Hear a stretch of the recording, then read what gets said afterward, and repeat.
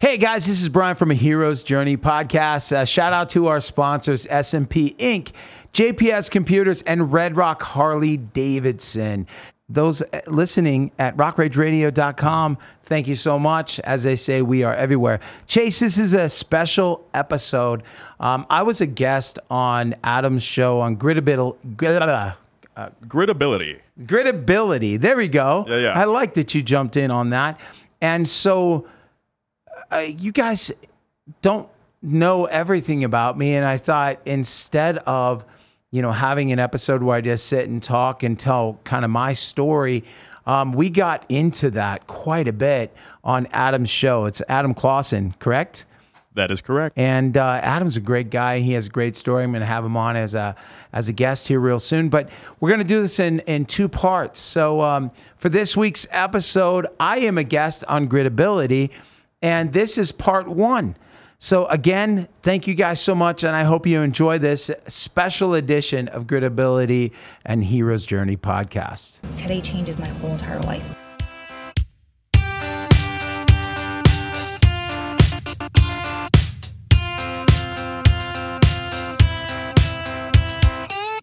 Welcome to Gritability, a podcast about the power of perseverance, overcoming seemingly insurmountable odds to attain the life of your dreams. I'm your podcast host, Adam Clausen, and with me today in the studio is Brian Hopkins, lead singer of Elvis Monroe. It's a pleasure to have you here today. Dude, I'm excited. Thank you, Adam. I really appreciate it. I was saying this off camera that you and I have purposely not had a conversation just so we could have a conversation on camera. And I love that sense of discovery. When you're sitting here, it's like going and having coffee with someone and learning about them. But, others can be inspired by the story. So it's pretty cool. Very cool. I've been looking forward to this for a while, and I'm grateful that we were able to nail it down and get in here together today. So honestly, knowing very little about your background, but similarly, like hearing your story, I was really hoping to get in here today and us just have a conversation. Oh, yeah. And you give me some of the background. George gave me a little bit behind the scenes before we got started. So I hear that there's a lot in your background. Yeah, there is. I'm the lead singer of a band called Elvis Monroe. I started this with my bandmate, Ben Carey, and you might know him from a band called Lifehouse.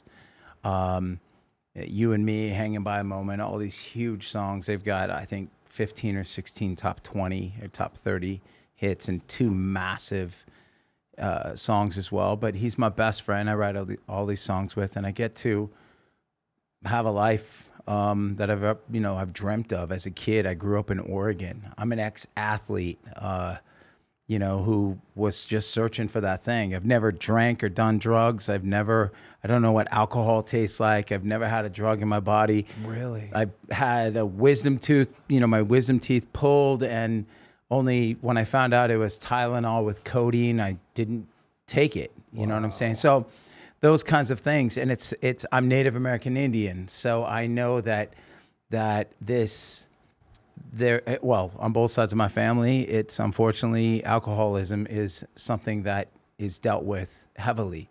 And I knew at the age of 8 years old, I'm not going to drink or do this, and I want more for myself. And sports was my way out. And so I grew up in Oregon and ended up in California, which, man, we would need like 5 hours to get into the things and how I landed in this seat. But I'm giving you the abbreviated version, like being an ex-athlete who got hurt, and it's, there's already so much. Yeah, I want to start with please. that one. You said at 8 years old, like you made a decision, knew right then. What was it that was so impactful to make that lifelong decision? It's easy. It sticks out with me. And that is, I had witnessed so many things. My parents were young. They had me at 16 years old. And so my dad and mom, they were kids. They were in their early 20s. And here I am, 8. And I'd already witnessed enough things where my dad's a great guy.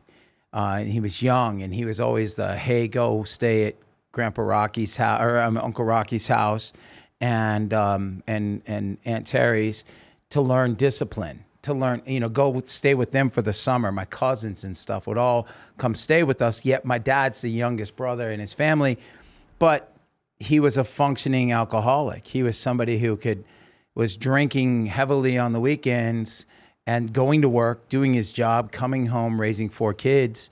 But on the weekends, like if we got a new TV or something, and he and my mom got into an argument, instead of putting hands on my mom or whatever, he's punching the walls, or he'd break the TV, or I remember him fixing up this old truck, and I go out into the garage to try and take the bat away from him because he's beating up the car, because it was something he dealt with. But my dad, come to find out later, my dad dealt with things like he was in the military, a Marine. I wear his dog tag.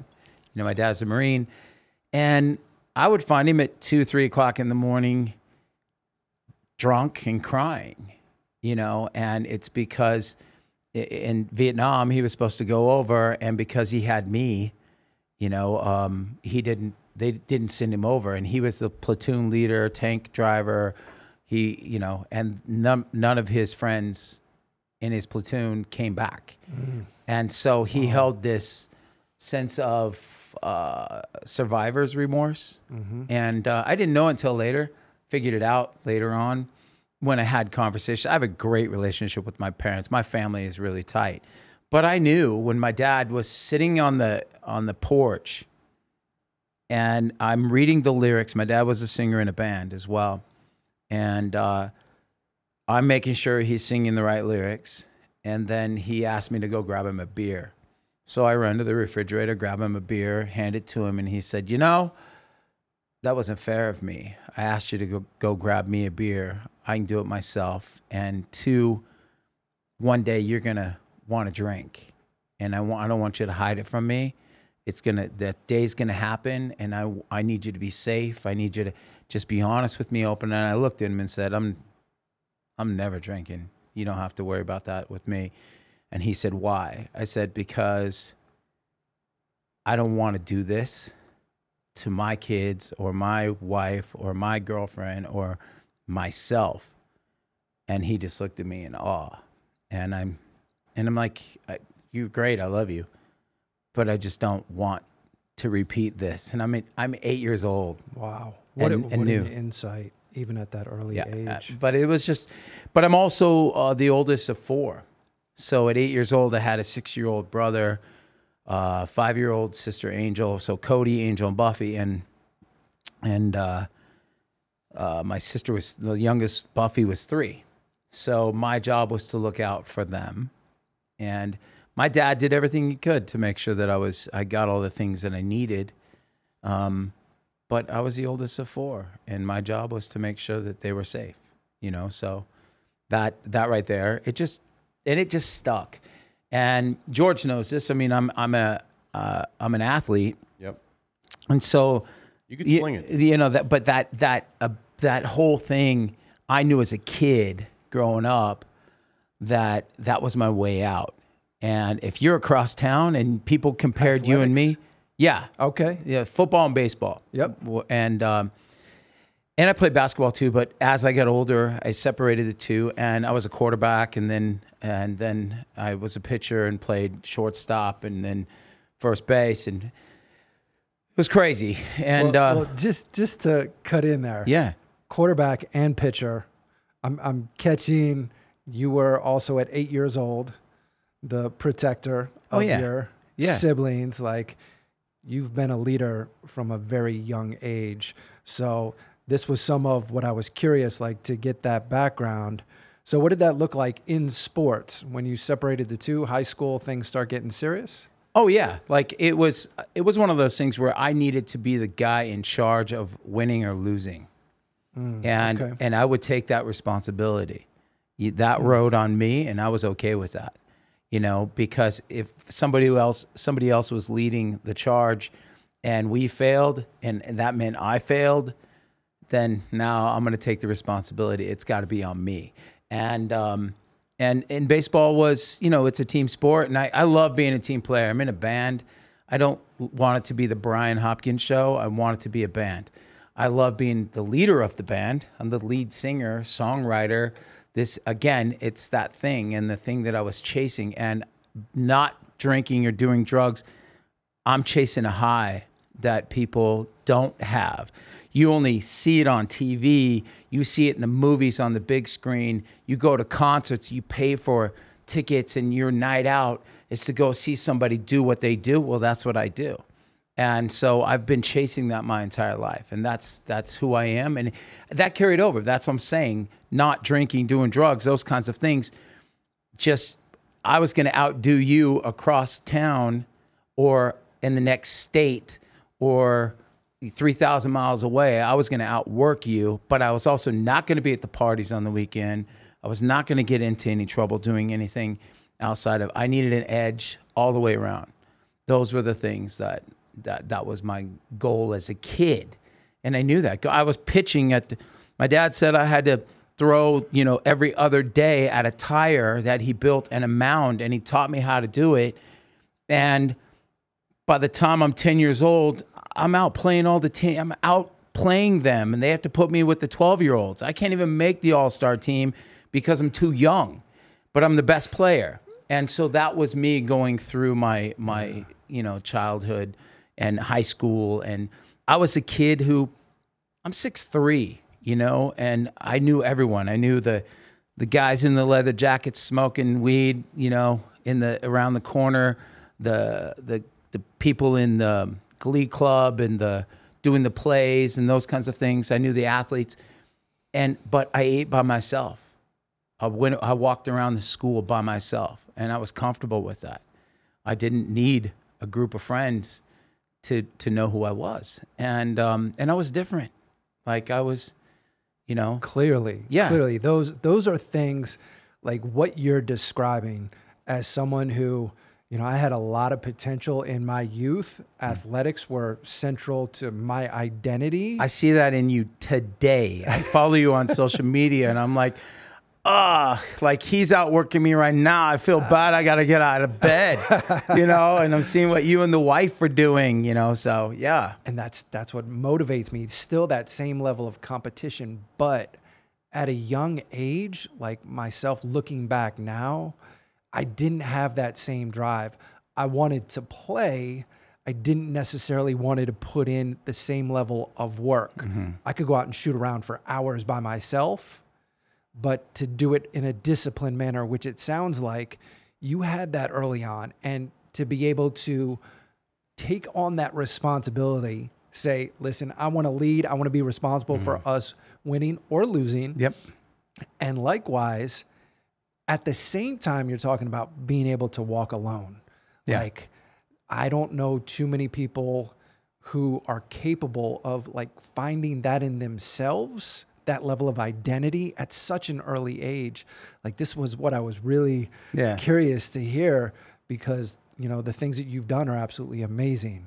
Thanks. And I'm always looking for the blueprint. Like, what can I learn? What's the makeup? And that's the thing. And I get that.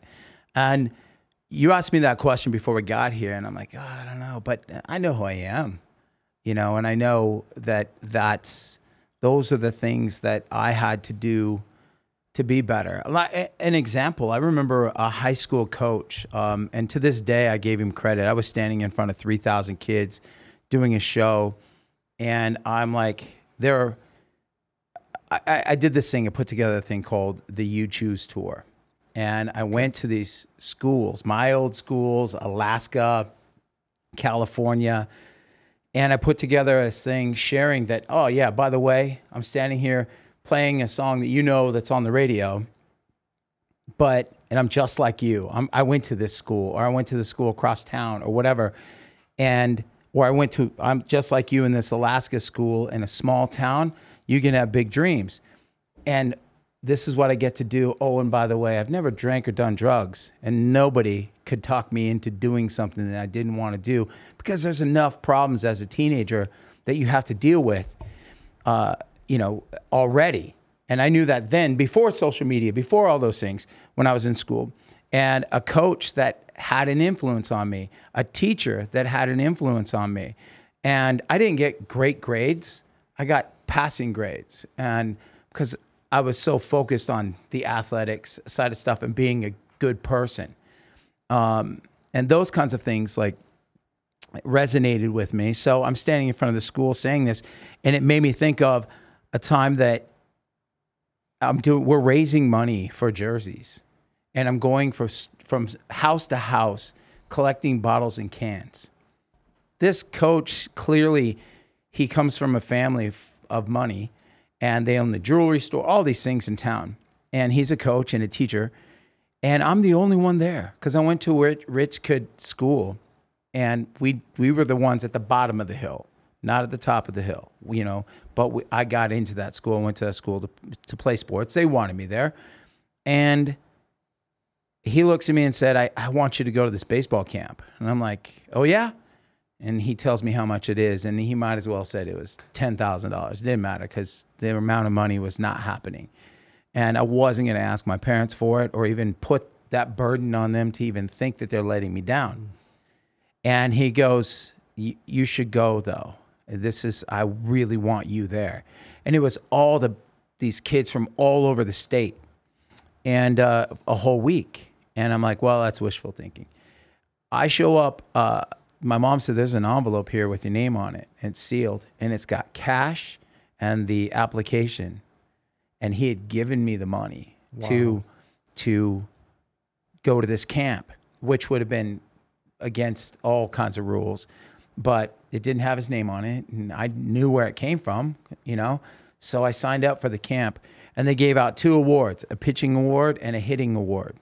And there was 300 kids there, and I walked out with both. And neither one of them, they this is their camp, pitching leader, and I walked out with both awards, and it came back, and I'm like, they only gave out 2 awards, 300 kids, and I got them both.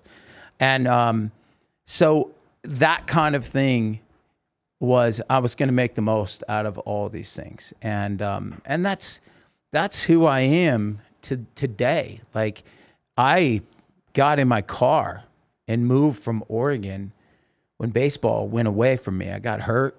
I was being drafted out of high school, went to college, got hurt in college, went to Alaska to work and get away from ball. I don't want to jump past that, please. Because a lot of times it's those injuries that become defining moments in a negative way. Yeah. Clearly that's not the case here. So what was it that happened, and how did you then deal with that injury? I was pitching in the state championship American Legion ball, and in a game 1 of a 7 series, and I hurt myself throwing a slider, and there were 2,000 plus people there, TV and everything, and I stood there crying on the mound. Knew that I had the guy 0-2 and threw a hard slider outside of the plate and on purpose, and I heard a pop, and I knew I'm screwed. And I tried to pitch one more time, and I was in pain, and I was done for that time. But there was a coach there that in Clackamas County. This coach was like, I want you as a ball player. Like, I'll give you a full ride still. And he's like, but do you think you can be able to pitch at some point? And I went to play third base for him and hit. And I was hitting .593, which is that's a big number, And so I'm like, I hope so. And so I stacked the team. And he's like, well, I need an ace pitcher. I'm like, I got a guy. I know I played against him. Let's find out where he's going. Can you give him a scholarship? And he'll only come if his best friend can have a scholarship, but he doesn't play sports. And so got his best friend, then grabbed 2 other guys against, that I played against in high school, and stacked this team and took it to its first playoffs at this school. But I was only going there just because the Angels told me to stay in town, and so they could watch me still develop. And then it just wasn't working out. Like I had pitched the game of my life and turned to my dad. Well, actually, I played that summer, went to Alaska to get away from it all, just to work. I just wanted to work, make money. So I was painting ships on dry dock. I was working at a gym selling memberships, and I was running a jackhammer on the weekends. Hustling. And the only reason why I was doing all these things was right when I got off the plane. I grabbed the newspaper and I saw these guys playing ball in the newspaper, and these girls followed me in a car, in my taxi, and then they were like, "Who are you?" And I said, "Can you give me a ride to this place?" And I grabbed my glove and my cleats, and because that's what I knew. And they took me there, and these guys are like, "Are you a ball player? Who are you?" And I said, I do. I play ball. And so they tried me out in a game, and I hit 2 home runs, and it was fast pitch softball in Alaska, Ketchikan, Alaska. And they're like, "What are you doing here?" I said, "I just came to work." And they went, "Well, he owns this, he owns this, he owns this. And what kind of work you want? What kind of pay you looking for?" And I said, "I came to work." And they're like, "Well, we practice 3 days a week. We play 3 games a week as well." And I'm like, "Again, I came to work." And they're like, "Come work for me. You'll be on the clock. You can clock in when we're playing and practicing, whatever." And I'm like, "Okay." So I even made their all-star team. We beat Canada in the championship. And it was, total blast. Like, I'm 18, going on 19 years old, and then came back from Alaska and walked on a team, and walked on a college team, and then pitched the best game of my life, and came home to my dad and said, "I can't do this for a living. This hurts. Like, I know it in my heart. I'm done. This dream is over." When you say it hurts, it physically hurt? It was like it hurt me. It hurt my heart for the idea that I was giving up the only thing I knew. The only thing I knew was how to stand on that mound or how to stand at the plate and be the guy that I wanted. I wanted the ball in my hands, or I wanted to be at the plate down 2 with bases loaded, whatever. I wanted to be that guy. And so many moments, I can point out, "Oh, yeah, we were down and I hit a double and brought everybody in, and then came in and struck out the side, and game was over, and I won the MVP of that tournament." Or you know what I'm saying? Like, I can remember all these things, and that's all I knew, and it was gone. And I turned to my dad and said, "I got to go after something else. And I don't know what it is, but it's not here." And my mom and dad, and they didn't know this about me until I did my podcast, Sitting in Your Seat. My mom watched an episode, and I said, I jumped in my car with a little money in my pocket that I saved working for my uncle for 3 months. And I pulled into the Gold's Gym parking lot in North Hollywood at 2 a.m. And when I woke up, I said, "How much for a membership?" They said $400 and some for the year.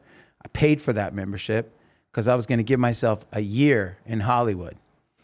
And I lived in that parking lot for 3.5 months. And really? Yeah.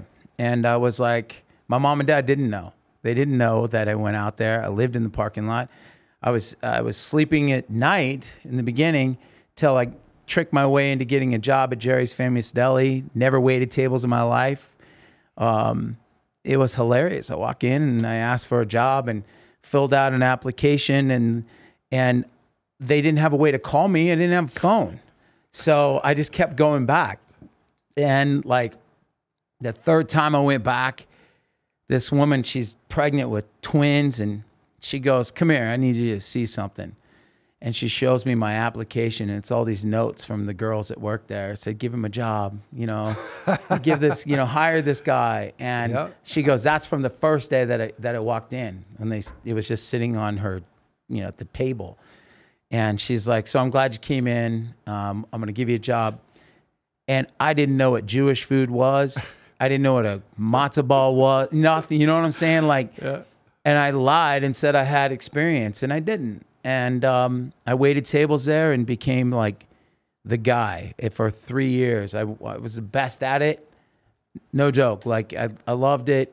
And my music career just that's where it started, was in that space. It started in the deli. Yeah, and I'm not even kidding, man. Like, when I say that it did. One of my childhood friends landed a TV show called The Guys Next Door. And he was a wrestler on the USA team, and he got away from sports as well. And he landed a show, and I went to go pick up his residual check. And the agent walks by, and her name was Natalie Rawson, and she said, "You're not a client of mine." And I'm like, "Nope, no." And she's like, "You an actor?" And I said, "No." She's like, "Don't go anywhere." She walks in the next room, comes out, and hands me this piece of paper, and she said, "This is a monologue. You ever seen Breakfast Club?" I'm like, "Love that movie." She's like, "Okay, this is one of the monologues from there. Can you read this for me?" And she goes, "I'll give you like 15, 20 minutes. Come in the office." And I went, "Sure. I got nothing to lose." And I did. And I went in, and she's like, "Okay, I'm going to send you on an audition tomorrow." And I'm like, "What?" She's like, "There's this woman," and I remember her name because she was so amazing. Her name is Barbara Libis, and she was an older lady back then.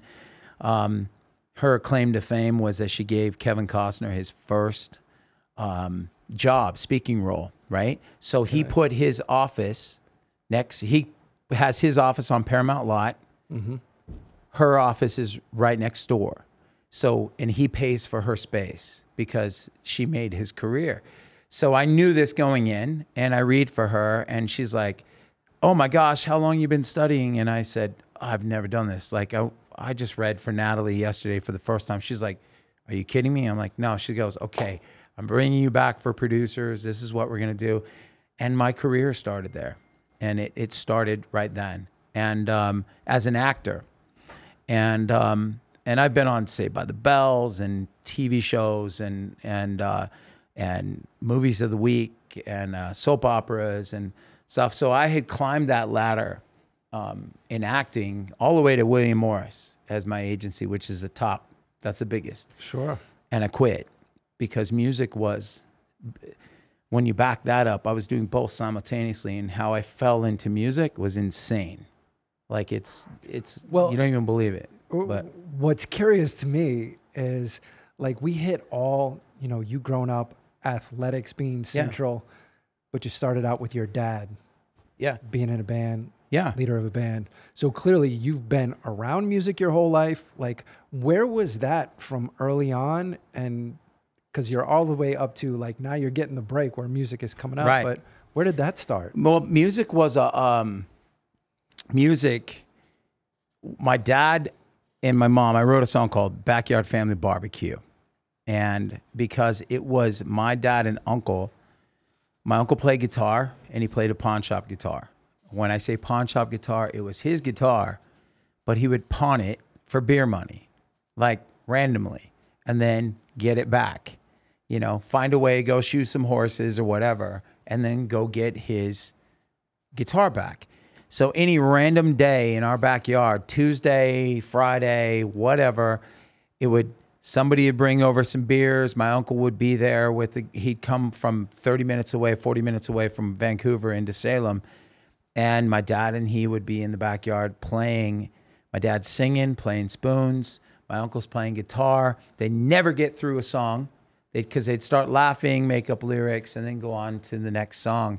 And it would just turn into a little backyard family barbecue, and the neighbors would come around and friends would come around.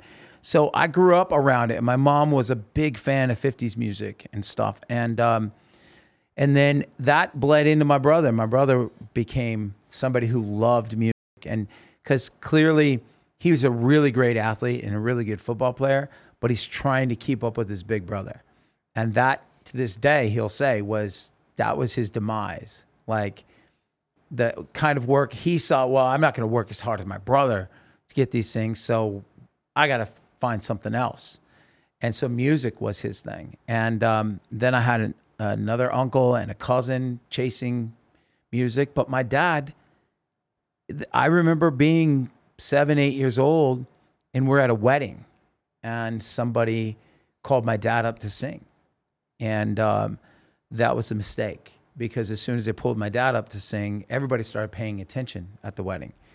And my mom's having to stand side of stage and mouth the words to him. I remember this because my dad's nervous, and they're playing cover songs, and so he's looking at my mom for the right lyrics, and then until he got comfortable. And I remember this, and then the band stops. We're gonna take a break, and then they come back, and nobody's paying attention. So they pulled my dad up again. Everyone started paying attention, but that's what. And then come to find out, my mom's like, "Oh, your dad does this all the time. Bands pull dad up all the time to do a song because the whole room would light up." But he's this big Indian with all this charisma, and so it was just one of those things that I noticed. And to this day, I was just telling my girl this. I was a kid throwing a baseball in the basement against the wall, and I was singing, and my brother and my dad caught me. And they start laughing, and they went, Brian, just keep being pretty. Just throw that baseball, keep being pretty. And I went, okay, challenge accepted. You know what I'm saying? Like, and I'm the one who made a career out of it. And I'm the one who went off and I played the Rose Bowl. I've played, you know what I'm saying? Like, I have done things and make a living doing music. And how I got there is a whole nother story, but so that's where the love of it came from. And they know this. They're both of them are so apologetic, but also like, you're welcome. You know what I'm saying? Yeah. But I remember that moment because there are defining moments in our lives that actually you go, you don't know it. It could be somebody walking through that door and saying something to you and I, like challenging us to like, our podcasts are not going to be blah, blah, blah. And you're like, what? And this will be the moment that we're like thinking of, you know, that defines who we are. That's Gritability. Yeah. That's what this is all about. Yeah. It's those defining moments. It's how certain people respond to those. Not everyone responds that. Most people don't respond that way. You've done it in all different areas of your life. Like, the patterns there are absolutely amazing. So, wow. Yeah. Yeah. Yeah. So, but thanks, man. So back to the restaurant. You know, I've really not got into this. I've never sat down and talked about it. You know, I've talked at little nuggets, but you know, my buddy was on a show, and my agent's Natalie Rawson, my brother's there, and one of our best friends from back home was moving to California. And when I say moving, they both showed up in one car and said, where do we staying? And I'm like, that spot right next to me. They're like, what are you talking about? I'm like, I don't have a place. I've been living in my car. So after 2 days of trying to do that with them, and by the way, I had $7,000 I'd saved. It was in my car. So it wasn't that I didn't have money. It was that I didn't have the need to run off and go pay somebody to live somewhere when I was doing just fine. I could crash on a couch if I wanted to, if I needed to sleep in the daytime, or watch someone's dog or cat in the day, because I worked from midnight to 7 a.m. at night. So I worked at night, and in the daytime, the gym was my shower where I worked out. The movie theater in the parking lot was my TV and AC, and they got to know me there. So I buy $2.50 ticket in the daytime and sleep in the chair for 3-4 hours. They just leave me alone, and they knew me.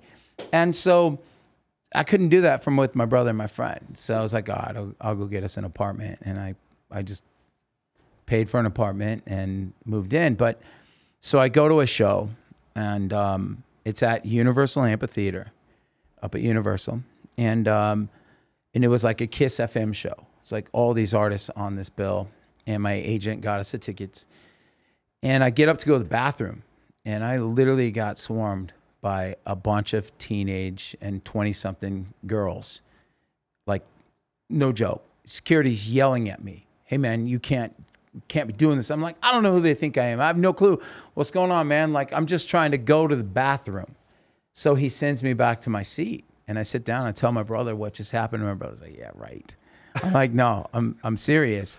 And we get up to leave, the show's over, and now it happens. And my agent's watching this. My buddies are watching this, my buddy Dan, And my brother is standing next to me. Now my brother is yelling at the security guard because they're yelling at me for causing this jam in the lobby of all these girls. And I don't know what the hell they want, right? So my brother takes my head and just runs me through the crowd out the door. And then he goes, run this way. And we start running towards the buses. And a security guard's like, stop, you can't come through here. And my brother's like, tell them that, because we're being chased like by 200 girls. But what had happened was we tried to go across the bridge first. And mob mentality is when you're being chased, everybody turns and starts running towards us. So now they're running across the bridge at us. Now we can't go across the bridge to get out, so we have to go left. Now we're being followed. They go over the fence. Dan goes over, Cody goes over. I go to jump over and I get grabbed. And this girl, I'm like, what do you want? And she's like, give me a hug. You better go. So I hug her and I jump the fence and we get to the other side. And all I remember is these little wooden slats and all these girls screaming. And I'm like, this must be what the Beatles felt like. This is insane. My agent, Natalie, rolls up and she goes, get in the car. She goes, what just happened? And we're like, I don't know. Like, I have no idea what just happened. So she had called me the very next day and she said, do you play guitar, sing or anything? And I'm like, no. My dad does, my brother does, cousin, uncle. I don't do music. And I didn't. And this is at what age? I'm 21. Okay. 21 years old. And I'm like, no, I don't do that. And so maybe 5 weeks goes by and I go out to Ventura County and there was a show out there and it's another radio station show. And I'm in the audience and it starts to happen again. So security comes and grabs me and takes me and sticks me in a hallway. I'm standing in the hallway by myself. And I'm like, I'm going back to my seat. And they're like, no, you're not. You're a disruption to the show. And it's 2 shows. There's a show in the daytime and a show at nighttime. And in the daytime show, this was a daytime show. It's about 2,200 people in this theater. And they stick me in the hallway and then until this guy walks towards me and he has a lanyard, like a pass, right? And you've seen him on TV, but I've never had one put on me. And he puts it on me and he goes, do you sing? Who are you? I'm like, no, I don't know why. I don't know why that's going on. This is new, right? And he said, so you an actor? I'm like, no, again, I don't know. Like he goes, well, can you remember this? And he rattles off Rainbow Girls, a certain song, their label, where they're from. Can you remember this? And that's all I remember, like the Rainbow Girls part. And I went, why? And he goes, because this guy's bombing. And I won't tell you who it is because he's a big Vegas act now, but he was young. He was young back then. And they called him off the stage and said, give him the mic. And he was literally like, fuck What? you. He's like, and he just left. And he's like, I got paid. And he left. And they're like, well, now you better get this because they just lost the host. And so I grab it and I walk out on stage and there's 2 spotlights whop, right on me. And I just like, yo, how's it going? And everybody starts screaming. And I'm like, my name's Brian. And then screaming. And I'm like, you having a good time? And then I'm like, hey, wait a minute. Turn off those spotlights. I can't see anyone. And I'm turning off spotlights so I can see this crowd. And in that moment, I went, oh, this is where I need to be. But I didn't earn this. This is not something I have earned yet. And I have to find a way to be here. This is where I'm supposed to be. And I hosted the rest of that concert and I hosted the nighttime concert and they couldn't even, when I tried to get to my car, I couldn't get to my car. They had to send a PA out to drive my car to the hotel, stick me in a car with the other artists and drive me to the hotel. And they said, we can't pay you. We paid so-and-so and we give you a hotel room, free food, whatever you want to drink. It's the whole 4th floor. We bought the whole 4th floor. It's one big party. And I went, wow. And so my whole goal from that moment on was, how do I get here? How do I earn this? And I'm at Jerry's Deli and I'm waiting tables and I'm walking from the front to the back. And this guy grabs my arm and he goes, hey, what's your name? I said, Brian. He goes, you a singer? I said, no. He goes, that's funny. You've been singing, walking past me all night long. We need to talk. And his name was Alan Savory. And he's a big artist. He's produced a bunch of people now. And he was young at the time. And we wrote our first song together. And I ended up getting signed to a production deal with a guy named Mars Lazar, who was working on an album with Seal, for Seal's first album with a guy named Trevor Horn. So those guys signed me, put me in the studio, and wrote 3 songs, and that's how I started my music career. And I wanted more. This is who I am. This is how I am. Mm-hmm. Through the glass. I'm in a studio that I can't pay for. They're doing it all. I'm just singing and doing songs that I co-wrote with them. And I had met Seal and Eazy-E's in the next room. You know what I'm saying? We're at the studio. And I hear them say, he's just going to be a recording artist. We'll record him. This guy has a great look. We can blah, blah, blah, blah, blah, blah, blah. We don't have to worry about him playing live. And I'm like, they don't know that that's where I deserve to be. That's where the universe told me, this is where I'm supposed to be, and I'm going to earn that. So that didn't fly with me that day. And I remember seeing that. And I found myself seeing these guys playing in a park one day and walked up to them, come to find out they lived in my building, my apartment building. And they said, we're looking for a singer. And I said, I'll audition for you. And they're a band. And you know who that guy was, George? Old Man Liver. Yes. Old Man Liver, Steven Stotts. He has a podcast here, which is crazy. I brought him in as a guest, and now he has a podcast, and he's got a whiskey and all these things. But he was this young guy in college, and I ended up auditioning for his band and got the gig and said, see ya to this whole other thing and being a recording artist. I didn't want it. So you walked away from the studio, from Seal, from... I walked away from that production deal. I honored it. Okay. Let them do whatever they're going to do with it. Yep. But then went after this band thing. And I found myself on stage. It was crazy. Like, I knew I was not good enough, but for some reason the room was full. Like, I would go play and the room was full. I ran into a guy before the pandemic, Happening Harry. That's what he goes by. And he sees my tour bus out at NAMM. NAMM's going on right now in LA. It's a big music convention. All the musicians come from all over. And he sees my tour bus outside and he goes, this is you? I said, yeah. He goes, I know this band. I'm like, oh, I appreciate it. That's cool. I go, my first show ever was playing for you. My first time stepping on a show or a stage live was playing for you at the Ice Tie Cafe. And he's like, wow, yeah, I remember that. You were not good. That's what he said. And I'm like, whoa, my girl was standing there. She's like, well, that was rude. And he goes, but I love your band now. He goes, wow, talk about putting in the work. And I knew it then. My brother's like, no, you weren't bad, man. Like, people wouldn't keep coming back. They saw something in you. There was something there. He just was comparing you, here, and he didn't understand why.